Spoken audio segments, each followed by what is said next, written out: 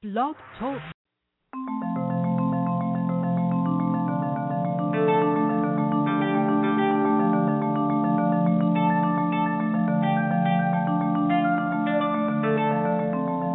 Hello, and welcome to another healing conversation brought to you by acoustichealth.com. I'm Loren Gailey, and I want to thank you for joining us today as we talk about miracles for the next hour, specifically the power of miracle thinking and how we can harness that in our own lives.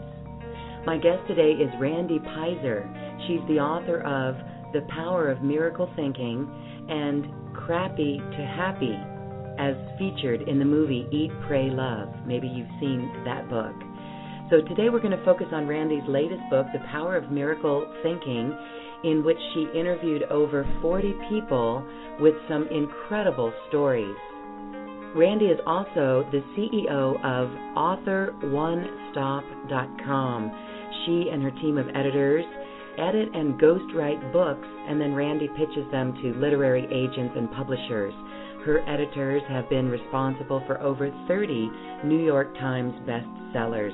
So welcome, Randy. Thank you for joining us on Healing Conversations. Thank you, Loren. I'm very happy to be here. And I know that we have authors who listen to this program, and so they'd love to visit your website at www.authoronestop.com. Now, when we're talking about miracles, and you've interviewed a lot of people, how did you come to write this book? I like to investigate subjects I'm interested in, so I don't start a project knowing the answers.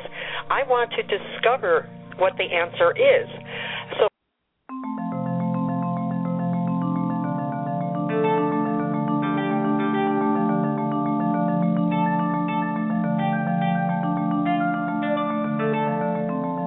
Hello, and welcome to another healing conversation brought to you by acoustichealth.com.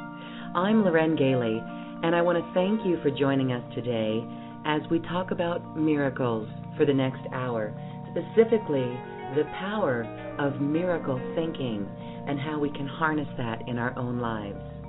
My guest today is Randy Peyser. She's the author of The Power of Miracle Thinking and Crappy to Happy, as featured in the movie Eat, Pray, Love. Maybe you've seen that book. So today we're going to focus on Randy's latest book, The Power of Miracle Thinking, in which she interviewed over 40 people with some incredible stories.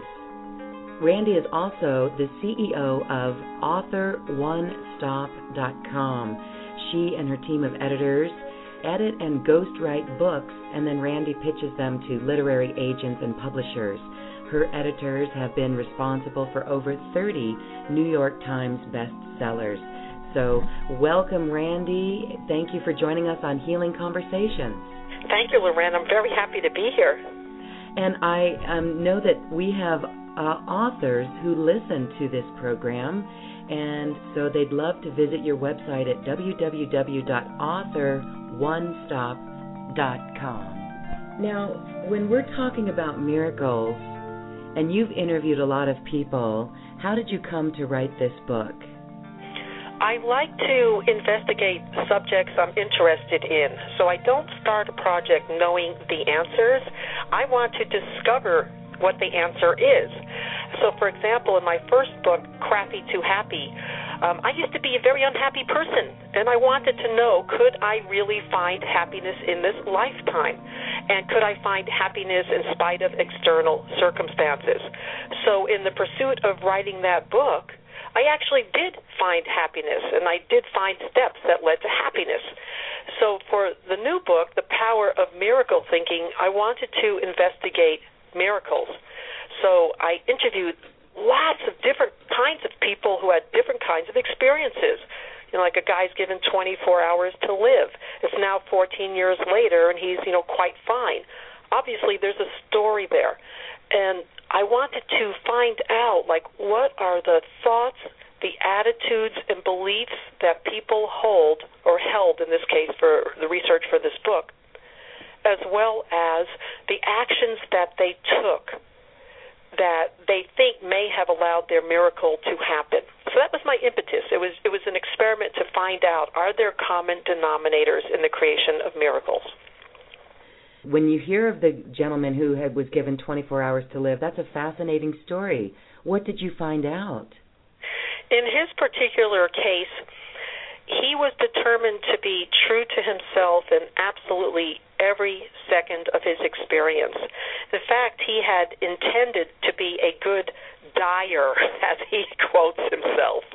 He wanted to die and be a good dyer. So what does that mean? He is a spiritual person, so he wanted to go through his death process consciously. And so he started doing a meditation. He's in the hospital. He has leukemia. He has pneumonia, and the doctors weren't sure, what was going to kill him first, the heart rate that was out of control, the pneumonia, the leukemia. He was given 24 hours to live. And his whole family was gathered around him, and at one point he just asked everybody to leave. And he just meditated. And in his meditation, he remembered his old swim coach from high school, showing him how to get more breath. And so he asked his one brother, who he had remaining in the room with him, to raise him up in the bed, prop him up with pillows. And just that slight action increased the amount of breath going into him. So it was through the meditation that he was able to get that image of him receiving more breath, and the breath kept him strong. And then his series proceeded, and a whole series of different things happened in his life. And one of the things that he discovered in terms of being true to himself was that he had a nurse who was so there emotionally for him. But one day that nurse put a PICC line in him that caused him to temporarily suffocate. So he had no access to his oxygen. And when that happened, she saw her mistake and immediately corrected, and he was breathing again. And she said, it was a horrible thing that happened, but she really, cared about him and wanted to continue as his nurse if he would have her. And he said no, even though he really adored her and trusted her, up to that point. As soon as that happened, he realized that he needed to have whoever was working on him be somebody who he trusted so implicitly that there was never a concern for doubt, because he was dealing with too much. So he was willing to be true to himself, even though it was hurtful to another person, but he was willing to put himself first. And so those are just some of the principles for that particular story.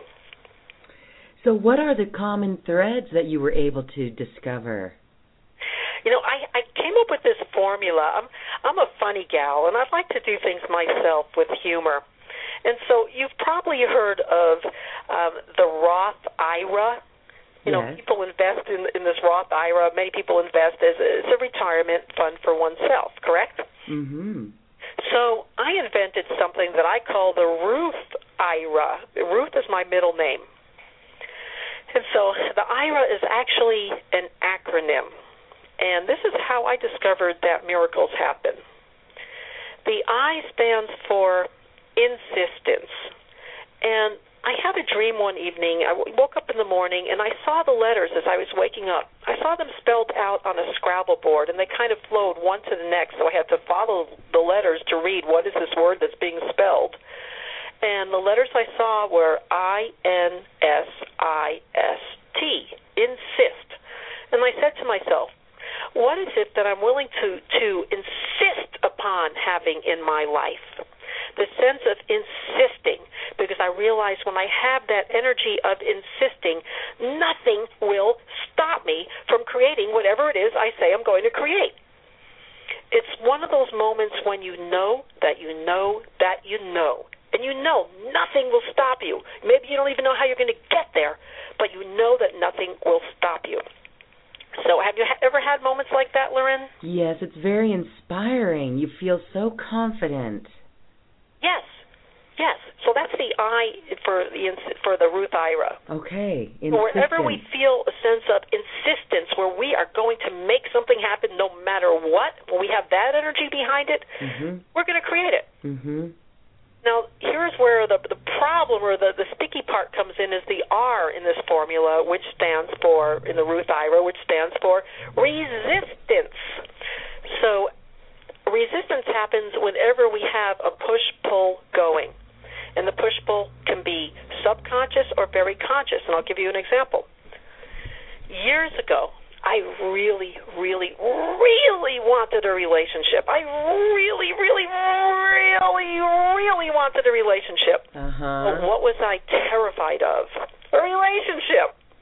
I did not want to have my heart skewered one more time in a relationship. So I created a push-pull. Yes, universe, give it to me. No, universe, please don't. So wherever we feel that push-pull, yes, I want it, but, yes, but, yes, but, wherever we create yes, buts, one of the things I've discovered, and it's one of the stories of miracle thinking, this was a friend, very dear friend of mine, Norman Mosher. His story is in the book, and he says, the universe likes a good target. The universe likes a good target, and that target must be clean. So if there's a yes, but, I really want X, but Y, we can't create it cleanly. The universe cannot give it to us cleanly. And it doesn't matter what it is, what that fill in the blank is for you. But whatever you're holding as in your most precious heart and the most precious resources of your soul, those things that you really, really, really want to create, maybe you even feel like you were put on this earth to create those things. If there is a but, a fear is a but, anything that's a but, that which you want to create or that you're intending for will not flow easily and effortlessly to you. Doesn't mean it won't happen altogether, but there's a stumbling block there to be aware of. So how do we create? When we know, yes, we really, really want something, we're willing to insist upon it, but then there's that but, that resistant part of anything in our formula. The way I found to create, and this is a very simple and gentle way to move beyond the resistance, and that's the A in the Ruth Ira of insistence, resistance, and the A stands for allowing. And what I want you to do is ask yourself the question, what is it that I am truly willing to allow? What is it that I am truly willing to allow? Then I want you to sit with that answer, because this answer is your answer. And this can be a very simple, gentle truth. For example, in terms of a relationship, years ago, when I asked myself that question, knowing, okay, I want a relationship, I feel fear around entering into a new relationship, what is it I'm truly willing to allow? When I asked myself that, the answer that I received for myself was, well, let's see. I'm willing to allow a dinner with a new person. You know, I'm willing to allow a phone conversation with a new person and maybe holding hands. And for me at that time, that was my safe and gentle truth. And that allowed new people to flow into my life. And I could increase my allowing little by little. So you just start from where you are. I mean, sometimes I think we are required to take those big stretching risks that feel risky and scary, but they move us forward in positive and wonderful ways. But then there's also this aspect of the gentle, quiet truth that is your truth and your truth alone. Does that make sense? It really does. And I hope that's helpful to many people out there. I love those words. It's totally unique, Randy. Insistence, resistance, and allowing. So when we're aware of that, it allows you to flow more easily. Explain what the flow means and how you identify miracles. Well, the way I identify a miracle, there's the Course in Miracles. There's all different things around miracles, but the way I identify miracles, remember, I'm a funny kind of gal. I say, that was a miracle. And anything that causes you to feel that or say that, I'm defining as a miracle. Okay. Well, that's fun. So the field is open. The field is really open as to each person's interpretation of that. So one of the things that I was very curious about, because you mentioned the word flow, and sometimes all this synchronicity happens and things just seem to line up, and the doors open and the phone rings and the letter arrives in the mail and the connections are made, and it's like you clearly feel like, wow, there's something really miraculous here. This flow is easy. Mm-hmm. And other times it feels like, oh, wait a minute, how come the phone's not ringing? I've put all this energy out, and the doors aren't opening, and am I going in the wrong direction? Should I still pursue this? There's all of those different kinds of concerns. Mm-hmm. You know what I mean? Mm-hmm. And so that's what I'm looking at. What is flow? And sometimes using this Ruth Ira, I've discovered when the doors still aren't opening, sometimes, and you still feel like in your heart, you feel pulled in this direction. You feel some kind of pull, like, yes, I want this. I really, really, really, really, really want this. And maybe all of me feels like I'm lined up with this. And so all those feelings are in place, but the doors still aren't opening. What's going on?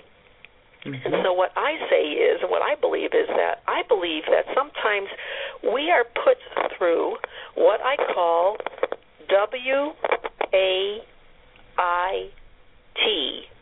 weight training.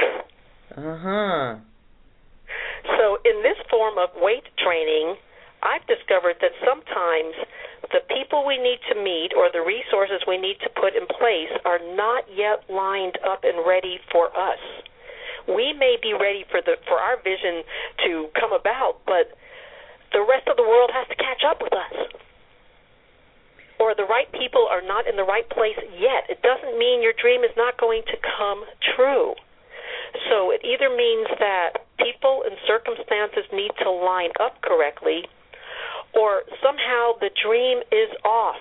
Perhaps it needs to be tweaked in some way.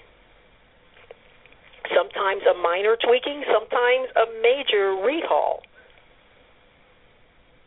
It can mean that your dream or whatever it is you want is not in your highest and best good. So it could be any number of these things. I call weight training the ripening time. We're still receiving lessons. We're still receiving connections. Things happen or don't happen. There's like a timing and a flow. That's the best way I can put it. So we need to be patient, definitely, and just trust that we are in the spot where we need to be at that moment. Yes, there's beingness and there's doingness, and I think there's a time and a place for both. In the being, we're trusting and accepting, and in the doing, we're taking action steps, and both contribute to miracles. Both contribute to miracles. Can you talk about the professional speaker, Kathleen Ronald, who is just having a hopping business? Sure. Kathleen, she's a dear friend of mine. She has a website called speaktacular.com. And so Kathleen, she's very angel-oriented and miracle-minded. And so what she does when she goes to events, for example, she doesn't go searching for people, like, who wants her business, where, she's always looking for speaking engagements, because a lot of people would do that, like, who can I connect with who wants me? She stands at her booth and draws people to her. She asks her angel teams to bring her the people who are the best possible match for her. Asks her angel team. Yeah, she says, if you can ask it, your angels can deliver it. And I just love that line. So that's how she builds her whole business, is working with her angel team. Yes, and let's talk a little bit about angel teams. Many years ago, before I knew any of the stuff around miracles, one day I stood in my living room and I made something up. And I said it, or actually I kind of shouted it in my living room. I was the only one there in my little cottage. And I shouted it with insistence, because remember, insistence is part of my Ruth Ira formula, although this was even way before I did miracles, the power of miracle thinking. I shouted, I call on my collections angels. I want you to go collect anything that's owed to me from anybody in the universe. So I said it with a lot of insistence, and I actually shouted it in my living room. I was in a place of a lot of struggle at that time in my life many, many years ago. And some interesting things happened that day. One was I received a phone call later in the day from a woman who said, Randy, I left a money order for you in your mailbox. Now, this was a woman who had owed me money for over 2 years and who had blown me off, didn't respond to certified mail. I done some work from her for her ages ago, and she never paid me. Mm-hmm. And so I had written it off, and here she was on the phone saying, I left you a money order. And she goes, I was too embarrassed to knock on your door and give it to you in person, but please accept my apology, and my payment is there. And I'm thinking, great, it's a money order. That means it's not going to bounce. It's not a check. Wow. And so I had to take notice. It's like, oh, my God, that was a collection. And then later that day, the phone rang again, and it was another woman who said, Randy, do you remember about a year ago you wrote some press materials for me, and we did that on trade, and I was going to give you a full body massage. She was a holistic body worker in exchange for that. And I was just thinking about how I never kept my end of the agreement, and I really want to keep my agreements, and I'd like to make sure we do that. And because remember, I had asked for anything that was owed to me. Anything, not just a dollar value. Right. And so I thought about, did I know there was such a thing as collections angels? No, I made it up. But what I'm finding is that I believe you could put your request out for any kind of team. So, for example, when I travel, I do a lot of traveling now. I do a lot of speaking about, the publishing world and how to get under contract with a publisher. And so I travel quite a lot. And so I call on my logistics team, my travel team, to make sure that my travel is smooth and secure and easy, and that my luggage arrives on time, and that everything is fine at my hotel and, with my registration. And so I call on all kinds of teams. And it works. And it's a wonderful thing to do. It's just a wonderful practice. You were talking a little bit about anything that was owed to you. What do you suggest for creating money miracles? Ooh, one of my favorite topics here. I'd love to share a story with you that this is going to reveal a lot to everybody listening, and people usually go, whoa, when they hear it. This is kind of like a warning in terms of all of us creating our money miracles. I was interviewing Susie Orman some years ago. Now, we all know Susie Orman, or most people will know her as, a big financial guru. We know her more, from the financial world than from the spiritual world, correct? Yes, mm-hmm. With her TV shows, her radio shows, all about, saving money, going towards your retirement. But Susie once told me this story. I was writing an article, and I was interviewing her, and she said she was sitting in her limo in downtown New York in stuck traffic, and she looks out the window. And she sees a guy, and he's just squatting on the sidewalk, and as people are walking by, he says to each one, "Got a cigarette? Got a cigarette?" And people are ignoring him. And she decides she's going to make his day. She goes, he's not even asking for money. He just wants a cigarette, for gosh sakes. So she opens her pocketbook, and she sees that she has $75 in her purse. She takes out the $75, and she decides, she's just going to make his day, and she's going to give him the $75.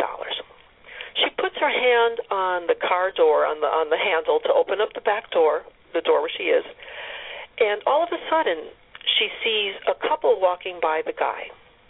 And as they walk by and he says, "Got a cigarette?" and they don't respond, he spits in their direction. Susie said, "My hand was on the door. The money was in my hand. He was about to receive $75, and I saw that, and I put my money back in my purse." She said, "His anger repelled wealth." Mm-hmm. That's the point where we all go, "Ooh." Mm-hmm. She goes, he didn't even know what good was about to come his way, but his anger repelled it. Mm-hmm. And that's really a story for all of us and a lesson for all of us. Where are you holding resentment? You're keeping your good. You're keeping your wealth from you. Where are you holding anger? Same thing. You're keeping your good and your wealth from finding you, from getting to you, from you being showered with it. So I want to give you another technique for bringing in money that's really quite fun. Okay. And this is a technique called asking for blue sky money. Have you heard this term before? Blue sky money sounds interesting. Blue sky money is a term that was coined by Peggy Black, who I believe you had on your show quite recently. Yes, we talked about blue sky money. Okay, so you have heard of it. So blue sky money is money that seems to come to you from out of the blue. And so I'll state like prayers in the morning or affirmations saying, I am grateful for the blue sky money that finds its way to me today. And I will share with you that in the last week, I found a $5 bill walking in my local park with my dog with nobody else in the park. That was earlier this week. Then yesterday I found 43 cents in the grass in the park. I think I've got a pretty lucrative park thing happening. It's wonderful. My husband was out at the tennis courts, and he lost $80. He had cashed a $100 bill, and he had lost $80. And that is another lesson where let it flow and just know that that $80 helped someone and was a gift to someone who found it, rather than stressing over the loss of that. If you can reframe something and make it positive. It's almost like the alchemy of our thoughts here. When we find ourselves going towards those negative thoughts, just to let it go. Really, does it really matter that much? And then we're able to move forward and change it from that negative to that positive. So is that really what you do on a daily basis? Was it work for you to really watch your thoughts and your beliefs? And is it still going on with you in different ways? I am very cognizant of my beliefs, always, always, always. I'm noticing the words that come out of my mouth constantly. Mm-hmm. So, and if a word feels negative to me, I'm going to be aware of that. So, for example, many years ago, I used to say, it was almost my mantra, I'm disappointed. What did I keep attracting? Wait a minute. Those I am statements, I'm this, I'm that. Now, those are powerful declarations you're putting out to the universe constantly. So I decided, I want to be truthful. And the truth was I really was disappointed at that time in my life. So what could I say that would still be truthful without being airy-fairy, like, oh, my life is wonderful and blessed and full of miracles, when I sure didn't feel it. Because I wanted to be authentic, but still be more on the positive side. And so what I decided that I could really say instead of saying I am disappointed was I am. And that was it. And when I said that, I started crying. And then through those tears, I started releasing a lot of that disappointment. So if you can't get to a positive statement, at least get to I am. And let that be fine for now. And for always, actually, it's a powerful statement. Yes, it's a very powerful statement. So simple. And when you felt those tears, what was that, Randy? Do you think that was your soul connecting in and tapping in, that it just let those negative feelings dissolve? One of the things that I wrote in Crappy to Happy, my first book, was this phrase, sorrow digs the well and joy fills it. Okay. And one of the things that I've discovered, let me repeat that, sorrow digs the well and joy fills it. I've discovered that it's the people who are really willing to feel their feelings and go into the depths of feelings, especially grief, which is a place where most people don't want to go, and if you're there, you want to get out of it as quickly as possible. But for people who are really willing to be present with their feelings and do the deep work that grief and loss spring, you are actually digging a deeper well in which you will have a bigger capacity to experience more joy. So sorrow digs the well and joy fills it. So a lot of people think that people who feel or cry are weak, and tears are a sign of weakness. And the absolute opposite is true, in my opinion. It's only strong and brave people who dare to cry. Everybody else is too afraid to cry, and they're holding back the tears. So when I expressed the tears of disappointment, that was actually a very brave and courageous thing to do. And it ultimately allows for more joy. You know, I have to share a story. I lost both my parents last year, and so processing that, it was a lifetime to process of feelings and memories. And you were talking about the angel team earlier, and when I would sometimes just be overwhelmed with grief, you know, at a stoplight in my car, that's how quickly it would come on. There's something inside where it's almost like a choice point, Randy, where we can decide to process that and let it out, but also to just sit up and feel the joy so that we can turn it. So I see what you're saying there. You know, one of the things that I've discovered, especially when I wrote Crappy to Happy, people would say, well, are you happy? And when I discovered that it's really not about being happy all the time, because that's just ridiculous and unrealistic, but I discovered that I had become a container in which I could hold many different emotions. So, for example, that allowed for you to have grief when grief was appropriate. It allowed you to feel lifted up and more relief at times when that was appropriate. Are there some people then that have trouble making miracles happen in your life that you've witnessed? That's a very interesting question. I would like to refocus the question in this way, especially if there are people listening and you just feel like, you know, you're lost or whatever. You're just having trouble making miracles happen. Yes. So this is a question that I asked myself one day while I was driving along the freeway. I just said to myself, and this is a question I'd like you to ask yourselves as well. If I had $1 million and I could only spend it on myself, what is just one thing I'd want? So if you have $1 million, you can only spend it on yourself. What's one thing you'd want? And when I asked myself that question, the answer that I received for myself was, I would take workshops. I'd go to conferences and, take classes and workshops, because that was something I was denying myself at the time, not feeling like I could truly budget for that realistically in my life.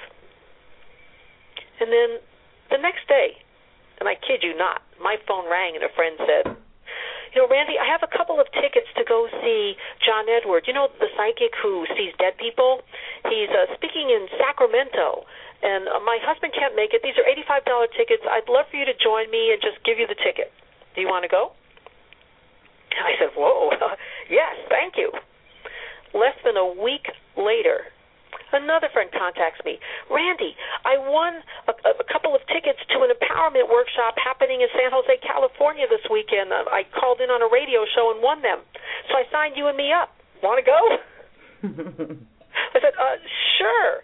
And this continued to the point, one time I was interviewing Esther Hicks, New York Times bestselling Hay House author. Yeah. Does all the Abraham work, and I have an exclusive interview with Esther because she doesn't give interviews, and I got an interview for a magazine article I was writing, which I'm thrilled about, and at the end of the interview, Esther said, I would love for you to be my guest at one of my upcoming workshops. And sure enough, offer again. So it kept happening like that to the point where a woman called me one day, and I had helped pitch her book to a publisher. It was actually a book idea, and I found 8 publishers interested in speaking with her and 1 literary agent, all who wanted to talk with her about her idea. And she just called me out of the blue one day, months later, after I'd done that work for her. And she said, she was doing a business training, and it was her platinum program, and she wanted to put me in her program and teach me how to run my business as a business, because I was a writer helping people with their book projects, but I didn't have an honest-to-God business. I didn't know anything about the business world. It really wasn't my realm. Writing was my realm. And so she put me in her business program in trade. It was a $10,000 trade. And this woman taught me how to run a business and be a business person. And, now my business is at Author One Stop absolutely flourishes. And I've become quite like, a powerhouse of a businesswoman in the process. But it all happened from that one question of asking myself, if I had $1 million and I could only spend it on myself, what would I want? And that door is still open for me today. So that's what, with people with workshops and classes, it still happens for me today. So that's why I started examining with the Ruth Ira, what was the commonality? And I realized, okay, I was open. There was no resistance. Because if you have $1 million in your hand and you can only spend it on yourself, there's no resistance. You can buy something. What is it you want? And so there was no resistance in my request. And it allowed the universe to give me this, bring this to me over and over and over and over again. So maybe that's helpful for somebody who's kind of struggling along, trying to make something happen. That's a really good tip. We just have to ask and focus and sit back and allow. And do. I really do think there's a doing part of the journey as well. Maybe some people would disagree with me, but that's what I see. I see the people who are willing to be persistent and do their due diligence, take steps on the physical plane. And the doing would be, for example, if you ask your angel team or your guides or the universe for something, like your workshop, if you had not have taken the step and accepted it, then you're not allowing. That's the action, is saying, yes, I will take your ticket. And I'm going to take it one step further, Loren. I want to share a short story, if I may. Some years ago, before Crappy to Happy came out and I was looking for a publisher, I was so clear that Crappy to Happy was going to be the book that saved the world, that I had such insight in that book, told through humor, but it was really going to help people. It was going to be, in my mind, it was a New York Times bestseller. It was going to go flying off of bookshelves, but I just had to get that book to a publisher. I had to get my foot in the door. And I knew I wanted a career in the publishing world, not just to be like a one-time author. And I went to, the giant book expos every year, and I pitched, and I wasn't getting those doors open. And then one year, it got to the point where I had run through all of my money. There's nothing left in my refrigerator except for the box of baking soda. But I'm so willing to stay true to my dream that I'm not taking on any other work. And I know my true work in the world is to get this book to a publisher. Then one day, I get this little insight, this thought. Don't ask me where it came from. It's probably, it could be an angel, a guide, whatever. It entered my consciousness, and it wouldn't leave me. And the thought scared me. But what I saw, heard, thought was to go make myself a sign and go stand out off of the freeway and hold up my sign. And eventually, I felt like I have nothing left to lose. My phone's not ringing in my living room. And I went and did this. I wore a really nice dress, high heels, a lipstick, and makeup. And I stood out there with my dress and my high heels in Mill Valley on a Wednesday from 4 to 5 p.m. during commuter hours. Mm-hmm.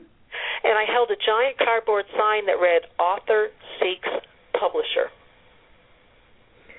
Bold. Yeah, it takes a lot of chutzpah to do something like that. So at first I was absolutely terrified. Yeah. But then I noticed, people were giving me the thumbs up. People were cheering as they drove by. People would shout out, "I hope you get it." And I realized I was so willing to be true to my dream that I was willing to stand out off of a freeway with a giant sign in front of God, the universe, and all that is, and all these people, and just tell the universe, I want this so much. I am willing to stand out here and show the world. And I realized I was inspiring people in that process. I stood out there for an hour, and one lady drove by, and honest to God, gave me $3. And I had made up a bunch of business cards, so some people were going by, they say, what's your book? And I would hand them the business card that had the name of the book and my contact information. Well, that night, a publisher called me. He was the publisher of a magazine, a national magazine, and he wound up offering me the job of editor-in-chief of his national magazine. Wow. Now, remember, my sign said, author seeks publisher. You know how they say, be careful what you ask for, you just might get it? My sign did not read, author seeks publisher for her book. So be clear with your request. But when the publisher offered me this job as editor-in-chief of his national magazine, I was so willing to be true to myself, and being editor-in-chief of a magazine was something I had already done. I had been editor-in-chief of a very large San Francisco Bay Area Mind, Body, Spirit magazine. And so I turned him down, even though I had no money. I said, no, because that's not my dream. And I told him what my dream was, to get, the publisher for my book. And then he said, well, how would you feel about working this job just until we find our right person?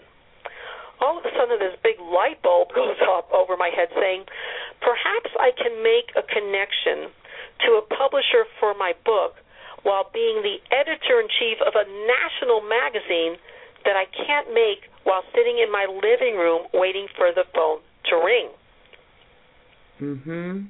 That was profound. So I wound up taking the job under, the circumstances, and, worked it for the time that it was appropriate to work the job, and absolutely loved it, regained income, regained even more self-esteem, I would say, by being back in the workforce, and, especially, being editor-in-chief of a prominent magazine, and then one thing led to the next, and my career, my writing career, my author career just kept growing and growing. It was an important step, but it was an action step, not a sit-back step. That was certainly the action, going out there and standing out there. It's really bold, but you listened. Yes, it's risking. There's something about risk. There's that risk. When you take risks on behalf of your dreams, that's actually the new book that I'm going to be writing about. Like, what happens when you do something you would never, ever do, or say something you would never, ever say on behalf of your dream. What happens? What happened? What's your story? So those are the stories I'm collecting next. Well, it's fascinating because you mentioned that in honor of your dream, you turned him down, but that was actually, it did the reverse. It only pulled him in closer because he couldn't have you. And because you were able to stand true to your dream, you turned him down, but then it still worked out in your favor. That's a beautiful story. There's this thing about just being true to yourself, and how far are you willing to go to be true to yourself. That, it's an integrity issue. Are you willing to be true to yourself? I think in these times when we've got the world, more of the world is waking up, and we've got people that are realizing the job and the career that they're in is not what it's all about. It's not what they're here to do. So what is your advice for someone who's in that process of how they can identify their passion and do what you did, turn it into a career that provides a roof over their head? I'm not sure that one's passion always has to become their career. I'm just not convinced about that anymore. I might have at one point, but I'm just really, really not. I mean, I think it's important to be grounded. Like, there's the phrase, trust in Allah, but tether your camel. Yes. And I think working is important. I think bringing money in is important.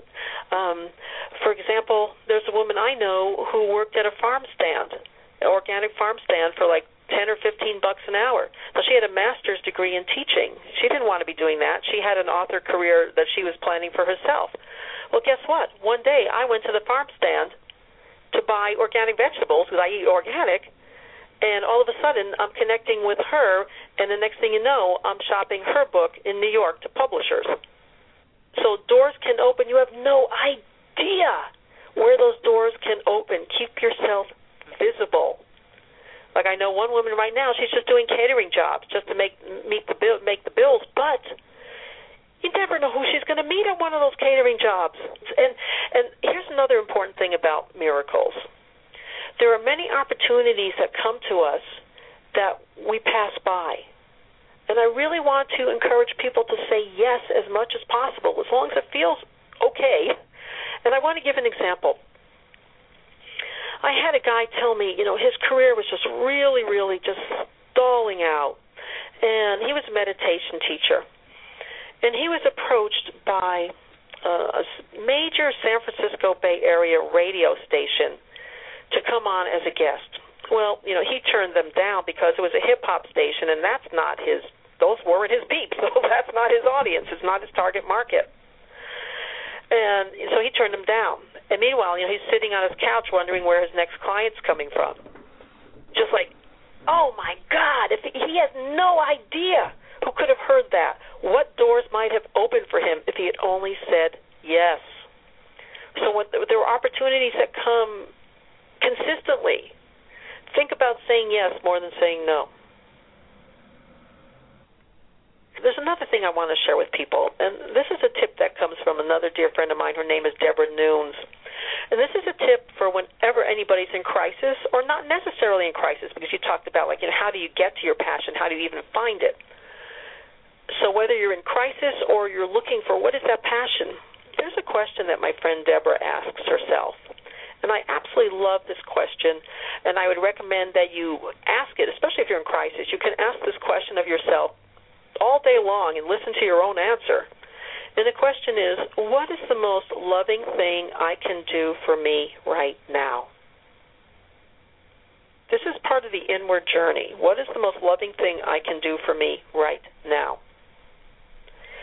Years ago, when I was in that horrible grief and tremendous amount of loss in my life back in the 90s, the mid-90s, when I asked myself, what's the most loving thing I can do for me right now, I might hear cry, and I would just cry. Then I'd ask myself later on when I wasn't crying, what's the most loving thing I can do for me right now? Go take a walk. What's the most loving thing I can do for me right now? Go do the dishes. Whatever it was, I listened to those answers. And I lived by that level of inner inquiry and inner truth. And it's amazing what can happen from that process. Because one time I just heard, sit. What's the most loving thing I can do for me right now? Sit. So I sat. And then I'd ask myself maybe, 10, 15 minutes later, what's the most loving thing I can do for me right now? Sit. And I kept hearing it. And then I kept hearing do nothing. And so I sat. And I started lighting candles as I sat. And I was lighting Hanukkah candles, like small candles. And I would stay with those candles until they burnt out entirely. So I was sitting about an hour and 20 minutes at a time. And I got so quiet in that process, I felt like I could hear the silence of a flame. Within 2 weeks, I was so silent inside. All that mind chatter, everything had just stopped. There was just silence. And then I started thinking about different stories and different things that happened to me in my life. And I started just writing those stories. No, I didn't have a book in mind. I was just writing because these stories wanted to be written, and I just needed to get them down. And within a month, I had 100 pages of these stories, and I started looking at these stories and saying to myself, I think I have a book. But I have a book. What is my book about? And I realized all of my stories were about the journey going from crappy to happy. And that eventually led to the book. So it wasn't like I asked, what is my passion, and found it, like within seconds. It was a process of asking myself, what is the most loving thing I can do for me right now? And then the passion revealed itself in the process. It takes patience, too. You were very patient with that. Well, in that moment, I can't always say that I'm a very patient person, but, patience is definitely required in the process because remember that, weight training, WAIT, weight training. So. I love those tips. So let's recap those tips. We have to ask, I love what is the most loving thing I can do right now. That's very important. Yes, and remember the universe likes a good target. So you want to always be giving the universe a good target. And then remember the Ruth Ira insistence. What is it you're truly willing to insist upon happening, because that is what you're going to create. Resistance, where is the but in that? Where is the fear or the but or the stumbling block? And then allowing. What is it that I'm truly willing to allow? So insistence, resistance, allowing. How would you identify the but in the resistance? That would be the hard part for people to identify. When you had that fear, how did you identify that? In that instance, it really wasn't hard for me to identify it, because I just looked at, what am I afraid of? If I get this, what am I afraid of? For example, some people might not know that they're afraid of success. Well, that's true, and sometimes you might feel that you're totally aligned and something's not happening, so why? And so the resistance, I've discovered, can be very subconscious. It could be hidden. It could be past life, for gosh sakes. Mm-hmm. There was a point where I wanted to bring in more money. I felt like I've hit a financial, a certain level, and I really wanted to rise above it, but I wasn't. And as far as I knew, I was clear and aligned with and open to, I've expanded my ability to receive more. I've opened my arms to the universe. I expand my ability to receive more, but more wasn't flowing in. And so I actually did an NLP, neuro-linguistic programming session, with a woman named Suzanne Baker, and lo and behold, we discovered that there was like a being, an inner being, who was making sure that my money stayed at a particular level. And at the end of that session, we had removed that particular being, given it a new job, and then the last question that this woman, Suzanne Baker, asked of this being was, is there anyone else? We discovered there was another being from another lifetime who was controlling that one. We worked in that one session, removed both of those beings, and all of a sudden I had 150 people contact me. Like, the floodgates flew open. Wow, so it's really clearing. Makes me think that everyone should go get an NLP session. or some kind of work, whatever, there's hypnotherapy, there's many different processes and people that do them. If the doors aren't flying open and you really feel you are in alignment with that dream. What was that of your inner being? Did you recall it as a past life? Did you visualize it? Yeah, I saw men. Uh-huh. They were male beings. In that I saw one of them, the first one, I couldn't quite identify the second one as an actual image or figure, but I heard and felt that there was a being, and it was keeping this other one in place. Uh-huh. Fascinating. They were like controllers of some sort. That was just locked in the subconscious, and it's all released. And so no matter what I did, I couldn't remove them myself, at least in that instance. But when the floodgates open, then my big problem, if you will, became, how do I handle so much work coming at me at once? And I had to put new systems into place to balance that. That's a pretty high-class problem to have. Yes, it is. Yes, it is. I was thrilled. Well, Randy, it's been so wonderful talking with you. As we go, I want you to reveal one of your most favorite stories or words of advice for people living in today's time. One of my favorite miracle thinking phrases was, I heard from Oprah, and Oprah said, I always knew that the universe had a bigger plan for me than I had for myself. So I always asked, what is your dream for me, and will you allow me to live in that dream? What is your dream for me, and will you allow me to live in that dream? And to me, that's like really asking for the highest and happiest, best good. And I just absolutely just love that phrase, and I hope that opens new doors for people as well.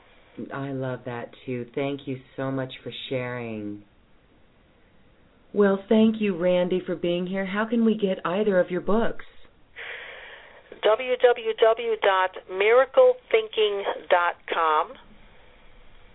They're both available on www.author1stop.com. Also at www.crappy2happy.com. So Take your pick, and I'm just very happy to share information. Again, the new book is The Power of Miracle Thinking. And I think it was a miracle that your book made it into the movie Eat, Pray, Love. And I had no idea that it was going to be there. I'm sitting in movie theater on opening night of Eat, Pray, Love, and all of a sudden there's my book being held up in a bookstore scene while Julia Roberts is having a crappy life in the movie. She's looking for self-help books. And there's my book. Believe me, that was quite thrilling. Oh, exhilarating, especially sitting there. I think I would have thrown my popcorn. Actually, for the next 10 minutes after I saw that, I have no idea what happened in the movie. You were out there, yeah, on cloud nine. I was in the women's restroom afterwards in a long line of women, and I just screamed out, "That was my book! That Grumpy the Happy Book!" I was so excited. I couldn't even hold it in anymore. Oh, well, a well-deserving cheer right there. That's awesome, Randy. Well, thank you again for joining us. You're very welcome. And thank you, too, for listening. If you've enjoyed this program, please share it with your friends so we can get this important information out to the world. This program is supported by donations by listeners like you. Your support allows us to bring you fresh information that is empowering, inspiring, and uplifting. It's also information you won't find so commonly in the mainstream media. Please visit acoustichealth.com. Thank you for your support, and I now leave you with music from the universe. This music was literally created by the universe as mathematical equations were assigned to musical notes. The result is this beautiful music.